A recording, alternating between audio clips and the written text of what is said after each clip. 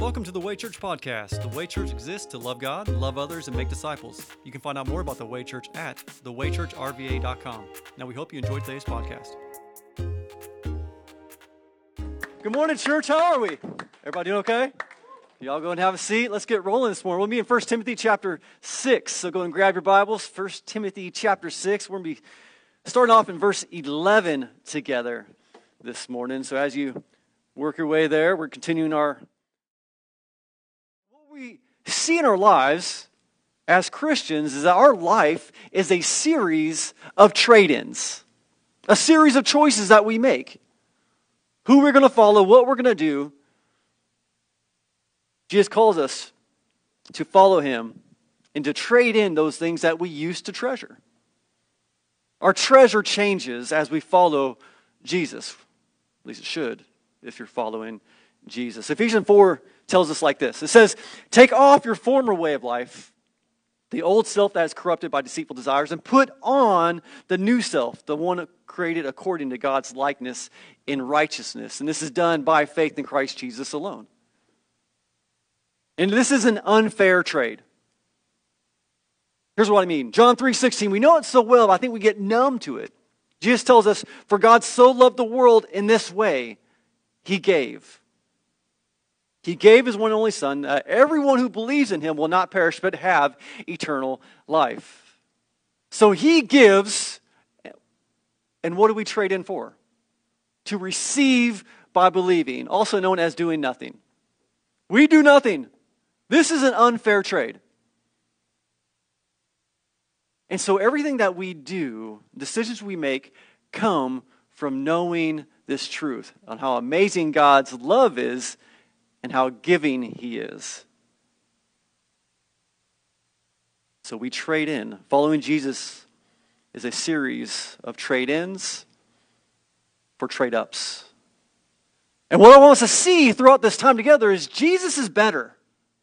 You name the thing. I'm trying to get ahead of myself already, but Jesus is better. Which brings us to verse 11. 1 Timothy 6:11 says this.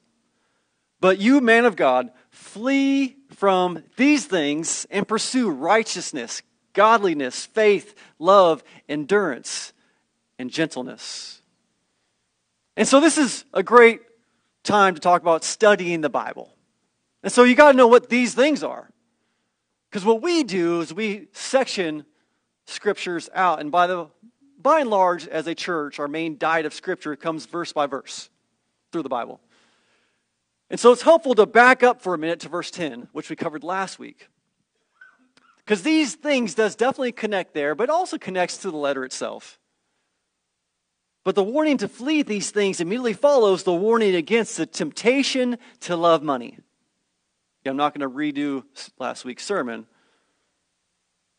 But verse 10 says, for the love of money is a root of all kinds of evil. And by craving it, some have wandered away from the faith and have pierced themselves with many griefs. And this craving it also means like stretching for it. With all you have, stretching towards this thing. It reminds me of my now 3-year-old. This guy, if you've seen him running around here, he doesn't really miss a meal. He's built like a tank. He loves sweets. And so, yeah, who doesn't, right? He loves sweets. And so since he's been a walker, he craves the things that are on the counter, right? Just beyond arm's length. So we have sweets or donuts, whatever it is. You can see him like in the kitchen just stretching with all he has. And he can't quite get it.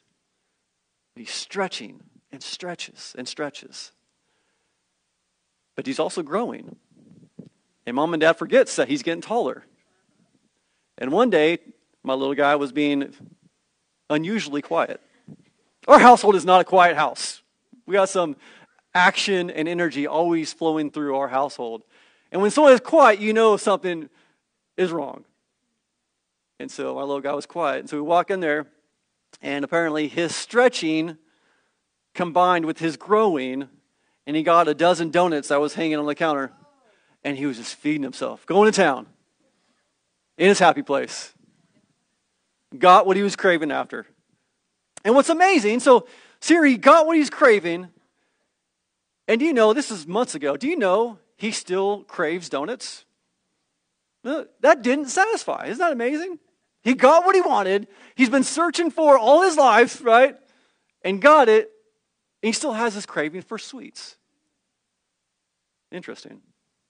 It says, by craving it, many have wandered away. Meaning misled is what wandered means. Been misled. Believing that it, especially love of money here, but you name the it in your life. Is it the love of money? What is it that you're craving and stretching after that's been misleading you, believing that it is better? And this is where a source of sin is, believing God is holding the better back from you. This is Genesis 3. Don't touch the one tree. Don't eat from it, right? Adam says, don't touch and eat from it. But then they see it's good. And they believe the lie that God's holding back from them. And it's pleasing. And they lust after it. And they cave into temptation because they believed that God was holding better back. And we all have this weakness to wander. The old hymn goes, prone to wander, Lord, I feel it. Prone to leave the God I love. We all have this weakness to wander after what is ultimately worthless.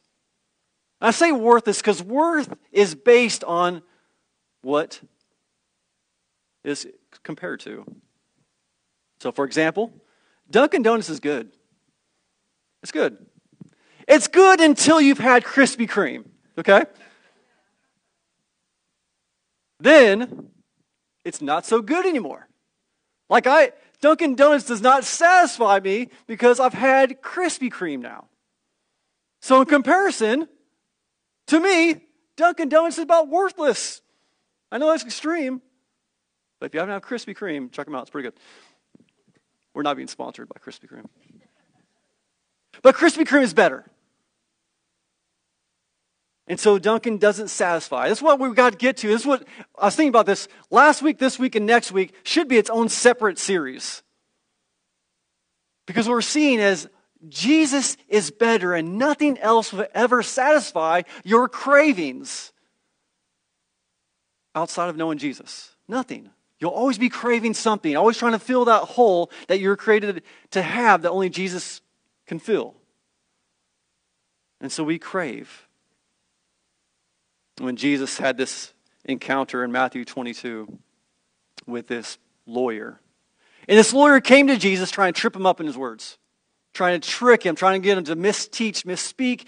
And this lawyer says, Teacher, which command in the law is the greatest? To which Jesus replied, Love the Lord your God with all your heart, with all your soul, and with all your mind. And like a good preacher, he added some more words. Also the second is like it. Love your neighbor as yourself. And he said, write that down, that'll be a good church mission statement. No, he didn't say that. Here's the point. We are called, commanded to love the Lord. So why is the love of the Lord the greatest command and the number one priority in your life? And by you, I mean Christian and non-Christian. Just because you don't believe it doesn't mean it's not true. I can go step in front of a train and believe it's not going to kill me all day long. Let's just be blunt. Like we feel like if we don't believe something, it means it's not true. It's still true. It still remains true. God is unchanging and He is the only source of all truth. So you, me, everyone who's ever breathed a breath in this life has been commanded to love the Lord. Why? Because He is worthy. Because of His worth. And secondly, because you and I need Him. We need Him.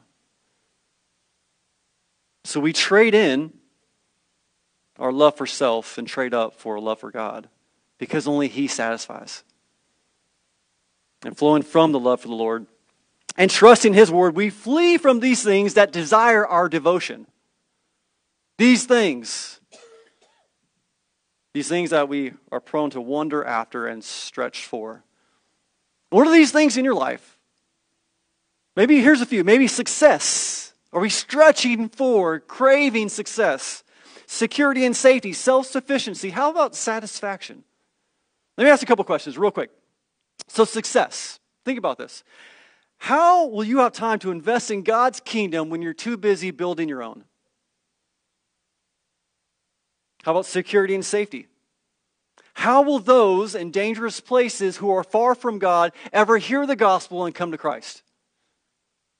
Romans 10:17 says, so faith comes from what is heard, and what is heard comes from the message about Christ. But we're so concerned about security and safety, we totally neglect those who are far off because it is unsafe. But we sure hope someone else does it. How about self-sufficiency? How can you grow in your faith when you're too busy having faith in yourself? How about satisfaction? How will you ever know the satisfaction that comes in Christ when you've been too busy chasing contentment in people, places, and possessions? The Rolling Stones say it rightly. I can't get no satisfaction because I try and I try and I try and I try. Not churchy enough. So for you churchy folks, how about King Solomon? The wisest person who's ever lived, and by the way, very, very wealthy, says compared to God, everything is futile. Everything's a waste. Everything is worthless because he knows the Lord. And this is a man that saw and had everything. I think there's some wisdom to be gleaned from that. So we flee those things that fight for our faith. So what are those things in your life that you need to flee starting today? What do you need to flee? When faced with temptation, do you flee it or do you feed it? This is what we all have to come down to. Are you fleeing temptation or are you feeding it and caving into it because we're craving after it? 1 Corinthians 10:13 tells us that God's faithful and he'll provide a way of escape when faced with temptation. Fleeing and pursuing is leaving and seeking, turning from to turning to, trading in to trading up. Colossians 3:1 tells us, so if you've been raised with Christ, seek the things above. So if you've been raised with Christ, if you put your faith in Jesus, that is our focus. That's our attention. That's where our heart and our gaze and our eyes are fixed. So we pursue righteousness, godliness, faith, love, endurance, and gentleness. Pursuing Jesus is to pursue these things because only Jesus gives these things. So my question is, are these things regular rhythms of your life?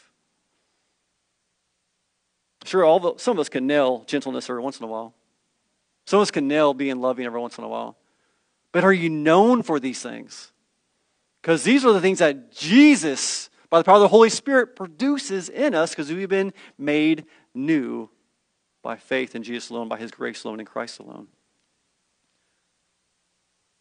So more simply put, Paul calls here in verse 11, flee and pursue, what James in James 4:7 calls submit and resist. James 4:7 says, therefore submit to God, resist the devil, and he will flee from you. I'm a simple person. I love simple things. This is a 2-step simple process that we get jacked up all the time. Because what we do, we see a scheme, we see a temptation, we see a struggle, and we try to grind through it. We try to work harder. We try to suck it up and push through it. And what this says, it says first, submit to God. And then resist the devil. I love the word resist. It means war against, to be hostile against, to fight against. Do you fight with hostility towards the temptation to sin? Or do you dance around it a little bit? Be honest. We wonder why we're getting our teeth kicked in so much. It's because we've not submitted and been hostile against those things that we're tempted to stray into. Ephesians 6:11 tells us to put on the full armor of God, also known as pursue and submit, so that you can stand against the schemes of the devil, that is, flee and resist. And so it says, submit to God, resist the devil, and look who's fleeing now. The devil. He will flee from you. Submit and pursue Jesus while fleeing and fighting the adversary, which leads us in verse 12. says, fight the good fight of faith. Take hold of eternal life to which you were called and about which you have made a good confession in the presence of many witnesses. And Paul again is making an athletic reference, comparison, competing or contending for a prize. In 1 Corinthians 9, verse 24 and 25, Paul writes this. He says, don't you know that the runners in the stadium all run a race, but only one receives a prize? So run in such a way to win the prize. Now, everyone who competes exercises self-control in everything. They do it to receive a perishable crown, but we an imperishable crown. And two things I just want us to take away from. One, genuine faith is active, not passive. We have an active faith. We're called to be actively pursuing Jesus, not passively pursuing Jesus. Jesus says in Matthew 7 that every good tree produces good fruit. Also known as genuine Christians show Christ. Genuine Christians show Christ. Now, are you going to stumble? Of course, we're not perfect. Yet, are stumbling the regular rhythm of your life? Are you regularly pursuing the fruit, the Spirit of Jesus in your life? Can people identify you as saying you have been in the presence of Jesus because of the way you act and what you show and how you treat people and how you speak? And here's the truth. Jesus says in Matthew 7, not everyone who says to me, Lord, Lord, will inherit the kingdom of heaven. Not everyone that says they're a Christian is a Christian.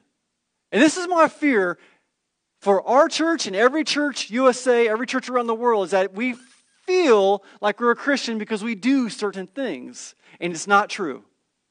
It comes by faith alone, in Christ alone, in Jesus alone. And not because you know how to do it or because you know the facts, but you believe it. The heart and the head are connected. So we see that genuine faith is active, not passive. And number two, life of pursuing Jesus is like that of an athletic competition. It takes discipline. And I think we miss this. We feel like it'll just happen. I'll be more like Christ just by osmosis. And, it just happens over time. And it takes discipline. It takes work. By the power of the Holy Spirit, He puts the work in us, but it takes work on our behalf. Namely, the number one discipline, reading God's Word. Number one. I'm not saying, this study came out, I quoted it several months ago. I'm going to quote it again. I'll probably quote it many other times because it's so powerful. The Center of Bible Engagement did a study over 40,000 people ranging from age 8 to 80 of Bible engagement. That means more just like flipping a book open and hitting a verse and like, okay, that's what God has for me today. This is Bible engagement. This is quality time. They said those who had Bible engagement one time a week, they seen little to no change in their life. Life change. Those who had Bible engagement 2 times a week had little to no life change. 3 times a week, they saw maybe a little glimpse of life change, but not much. Those who had Bible engagement 4 times a week, they saw significant life change. 4 times a week. This is what they showed. 4 times a week, significant life change. The feeling of loneliness dropped 30%. Anger issues dropped 32%. Bitterness in relationships dropped 40%. Alcoholism dropped 57%. Feeling spiritually stagnant dropped 60%. Viewing pornography dropped 61%. Sex outside of marriage dropped 68%. Sharing your faith jumped 200%. And discipling others jumped 230%. Number one, discipline. So if you are feeling lonely, having anger issues, or bitterness, struggling with any addiction, including alcoholism, feeling spiritually stagnant, getting your teeth kicked in by you name the sin, whether it's sexual immorality, pornography, you're not sharing your faith, you're not in discipleships, guess what? Go to God's Word. Go to God's Word. Go to God's Word. And listen. I know we touched on loneliness. I know there's other things that drive loneliness. Start with God's Word. I'm not against people and pills. I'm not. God's graciousness and common grace in different ways. Because depression, I get it. But don't neglect God's word. Go there first. This is the number one discipline. Here's what the Bible says about the Bible. Ready? The Bible says about the Bible is the word of God is living and effective. Hebrews 4. So if it is, why don't we treat it like it is? Because we see the very visible effects of God's word. It is living and effective. And so why do we not trade in our time for things that matter like this? And so here's what gets busy. Your schedules get busy, they get full, and the number one thing that goes is time with the Lord. Let's be honest. Like, look at your own schedules. Look at what you fill your schedules with, me too, and the things that get carved out first is time with the Lord. And then time gathered as a church. And these are things that we're not to neglect. Because that's the way God wired us, to spend time with Him and with His people. And unlike athletes who work hard for a temporary crown and reward, we race, we fight while fixing our eyes on the eternal prize. That is Jesus, who changes everything. And so what we see here is Paul reminds Timothy of his confession in front of many witnesses. Let me ask you, do you have a good confession of faith? 2 Corinthians 13:5 tells us to test yourself and see if you're in the faith. Examine yourselves. And so let me ask you, as we're talking about Jesus is better and Jesus is the only one that satisfies, let me ask you, do you have Jesus? Do you have Jesus? This is the number one thing that changes everything, is do you have Jesus? Not do you know about Jesus, not can you quote the Bible, not have you been to church. Man, you've made it to church 3 out of 4 Sundays this month. Praise the Lord, right? Do you have Jesus? Do you trust Him as Lord? Romans 10:9 says, if we confess with our mouth Jesus is Lord and believe in your heart God raised Him from the dead, you will be saved. So it's more than just saying it, it's believing it. It's a both and. So is your confession that Jesus is Lord over your life? This is we trust Jesus as Savior over ourselves, and we trust in His ways over our ways. And pursuing Jesus in a life of obedience. Proverbs 3:5 says, trust in the Lord with all your heart and do not rely on your own understanding. Why? Well, Isaiah 55 answers it. Verse 8, for my thoughts, God says, are not your thoughts, and your ways are not my ways. For as heaven is higher than the earth, so my ways are higher than your ways. Guess what? God knows more about you than you do. And He knows more about your life than you do. Do we trust Him? It's amazing to me that statistically speaking, kids come to faith at a higher percentage than adults. It's funny to me. Number one, 2 things. Number one, it shows the significance and importance of kids' ministry. We at this church, we prioritize kids' ministry. And just be honest, we need more help in kids' ministry. We're getting by, but kids' ministry matters so much. So I pray that this church values and invests in kids' ministry. So number one, kids' ministry matters. Number 2, parents, your ministry matters. Are you discipling your kids? Number 3, adults are dumb. All right for that, were you? Y'all are pretty good. But overall, adults are dumb. Like, we can get hardened, we get callous, we get old and grumpy and crotchety. Adults, we're crazy. Just think about it. How many times do you have to fail and fall and fumble throughout life before you finally realize, man, I'm a pretty crummy God. I am not a good Lord of my life. I am not doing this thing well. We all have our moments, and I think that's where we fall. Like, we have this good moment, we're like, man, I'm doing pretty good. And then we remember that, not the 40 times we failed and fumbled trying to get there. What if you're falling, fumbling, and failing, and stresses and concerns and anxieties and fears is all to get you to the point to make you realize that you're not God, and you need Him. It's amazing to me. I really thought, and I still do, I believe this, that through this COVID season that we're still going through, that God's going to be revealing that you are not God. That you don't have as much control as you think you do. So stop. Stop pretending like you do and start trusting in the one that does. It's God's grace in our life to show us that we need Him. So He calls us to love Him because He is worthy, but we need Him. And we see that following Jesus, making Him Lord of all your life, means to trust and obey, which leads us to verse 13 and 14. And what Paul does here, as he's charging him to keep a command, and he says it in front of two witnesses. He says, in the presence of God who gives life to all, and of Christ Jesus, we have a good confession before Pontius Pilate. I charge you to keep this command without failure or fault until the appearing of our Lord Jesus Christ. So if your heart is beating and your lungs are breathing, this is God's evidence of God's love, so you can know the presence of God's love. Again, Deuteronomy 6, what Jesus quotes, love the Lord your God with all your heart. If you're still alive, there's still time to know and love the Lord and to be known and loved by the Lord. Again, this is a heart and head connection. I can't get past that enough. So many people know so much and are missing Jesus. Only when you know God's love can you fully trade in your old way of life to trade up for the new way of life of knowing and being known by the Lord. And a life lived out of love for the Lord is a life lived for the Lord. And so we seek to obey. Jesus says in John 14, if you love me, you will keep my commands. This is the motivation for obeying. It's not to earn God's love. It's an outflow of knowing God's love, of being God's love as God's child. I think of my own kids. So my kids seek to obey me. Not perfect.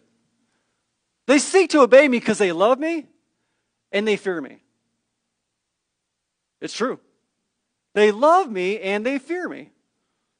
They know that I love them.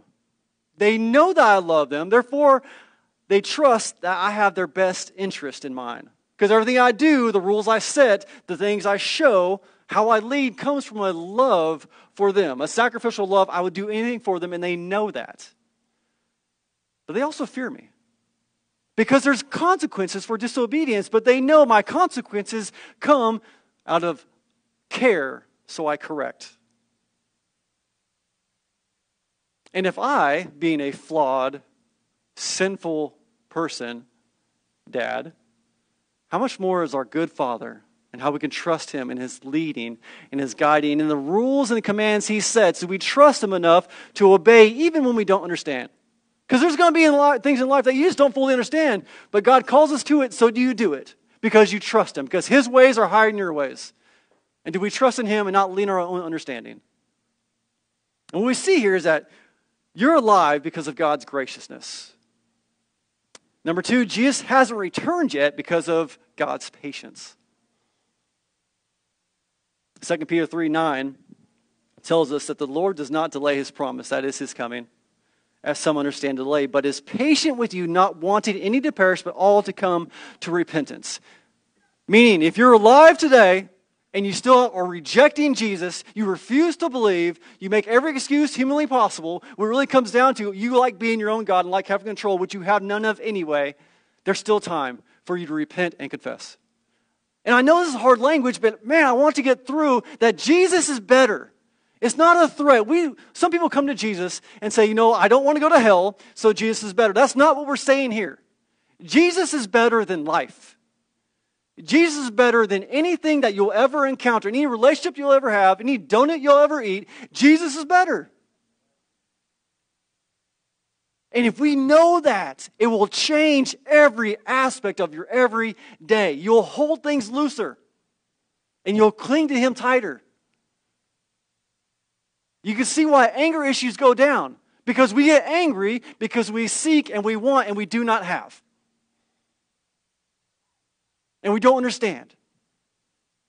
And our perfect plans don't happen as perfectly as we think they should.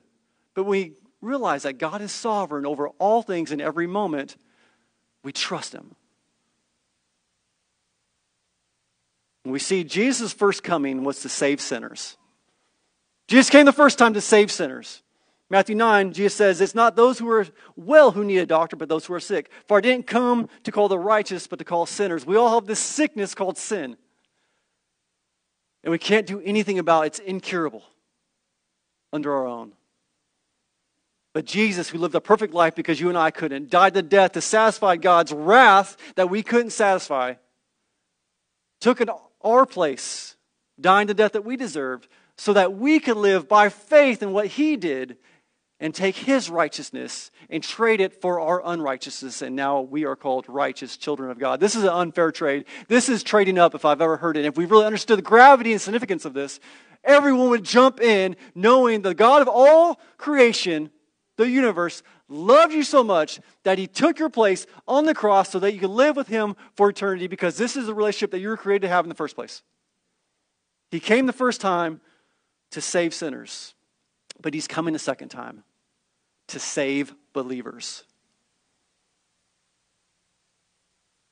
And for those unbelievers, it will be a dreadful, terrifying day. But for believers, this is a call to endure. So keep enduring. Also known looking up. You know, I've taught all of our kids how to ride a bike. And all of our kids that know how to ride a bike, those who are bike riding age, because I have some that are not, those that can ride a bike, their first temptation is to look down at their wheel. And they ride and they're looking down like, look up, look up, look up, and then look back down. One kid, I won't tell you her name, but she's currently 19, and it's quite a few years ago. She was riding her bike down the sidewalk, and she kept looking down, like, look up, and the sidewalk started turning, and she ran right into a fire hydrant. I said, see? No, I didn't say that. But keep looking up, because what happens when you look down, you get sidetracked, and you don't see the bigger picture.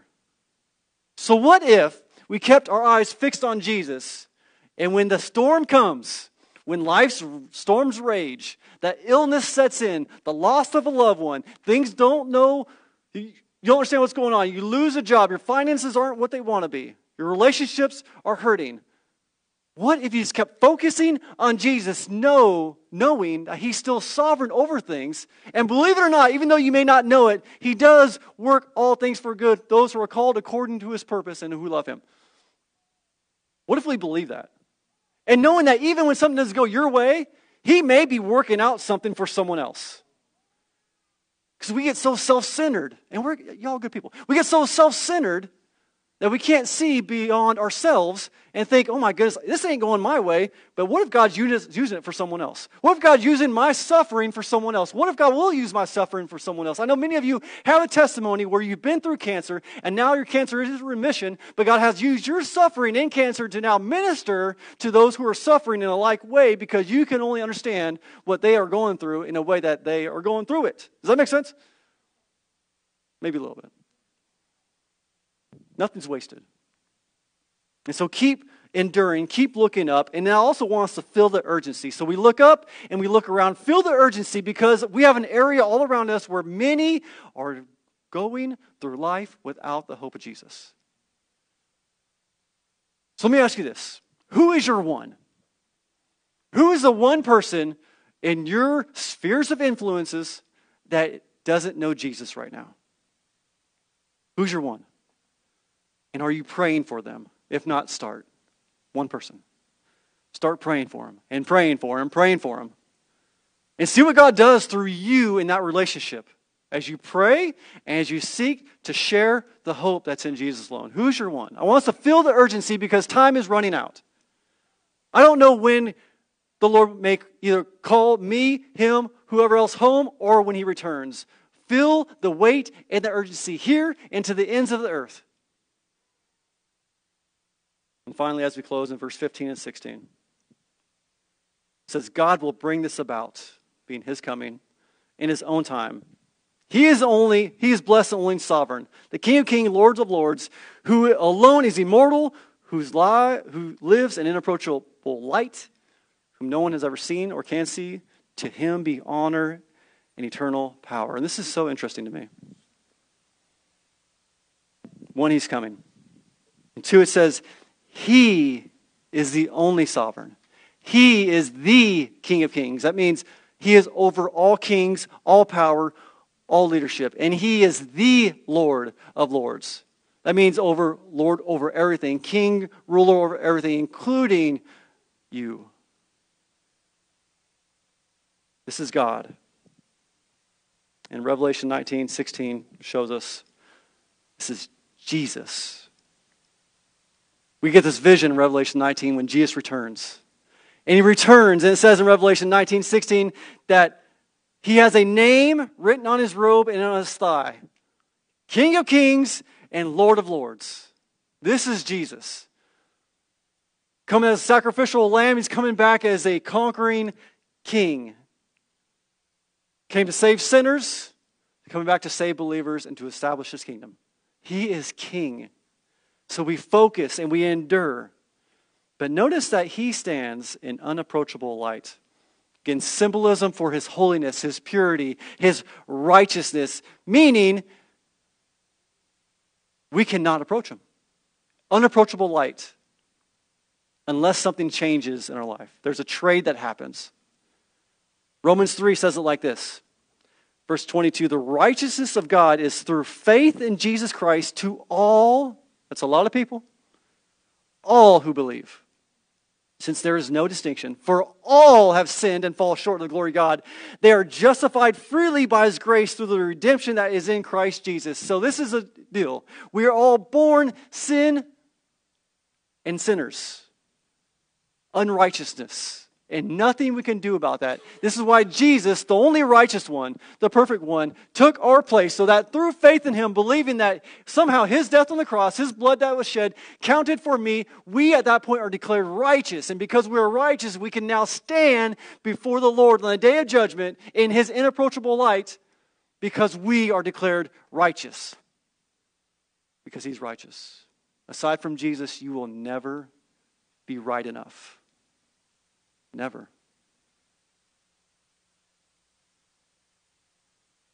So as we respond, I encourage you to think through what this trading up means. We have the opportunity before a holy God to trade in our lives. The lives that do have worth because God created you in his image. But are we pursuing God and his worthiness? Jesus showed you his worth by dying so that you can live. Trading his life for your. Do you believe that? If so, let's start living like it. I'm going to ask the worship team to come back up and we're going to respond. And like we do every week, I encourage you to respond to what God's doing in your life at this moment.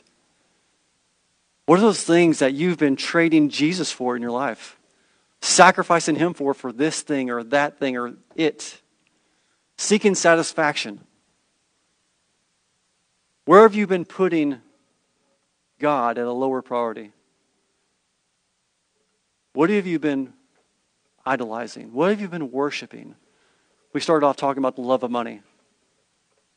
Maybe that's it in your life. What are the things that you love more than the Lord himself? I'm going to listen to a time of response. And as we respond, we're going to pray. And then we're going to sing. And as we sing, I invite you to respond to what God's doing. Maybe it's you continue to pray right where you are because God's laying something in your heart that you need to deal with before him. Maybe you come together with a few around you and pray. We'll have a prayer team over here. Let's pray for you. Let's walk alongside you. But I'm going to call us to a time of repentance. Because this is what turning is. Repentance is you see where you've fallen short and you turn and pursue the Lord. Trading that thing for his glory. I'm going to close with this and then we're going to pray. Hear the words of Isaiah. Isaiah 55, 6 and 7 says this. Seek the Lord while he may be found. Call to him while he is near. Let the wicked one abandon his way and the sinful one his thoughts. Let him return to the Lord, so he may have compassion on him and to our God, for he will freely forgive. So let's pray and let's respond. Father, right now, we just ask that you lead us in this time of responding to what you're doing in our lives. Show us the areas where we have wandered away from you, We've strayed away. We've believed the lie. We've been misled. We've chosen our ways over your ways. We've chosen control over submission. We've chosen disobedience rather than to obey. We've chosen trust in ourselves versus trust in you. Father, right now I ask that you reveal any blind spots that we may have in our lives, that we didn't even notice, that we didn't even know that we're elevating above loving you, that we've loved these things, we've loved the created thing over the Creator himself. Show us these things and break our hearts for prioritizing our ways and our things over you.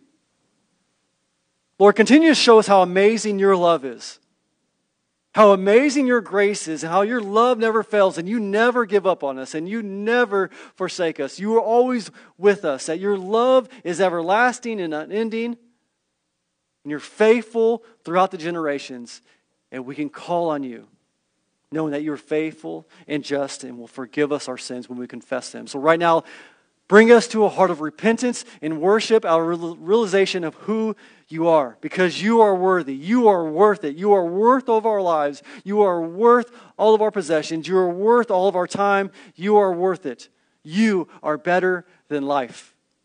Lord, lead our hearts. Lord, lead us as we desire to respond well to you. We thank you, Father. And we pray this in the name of Jesus. Amen. Thank you for listening to the Way Church podcast. If you would like prayer or if you'd like to talk to someone about a personal relationship with Jesus, please contact us through our website at thewaychurchrva.com.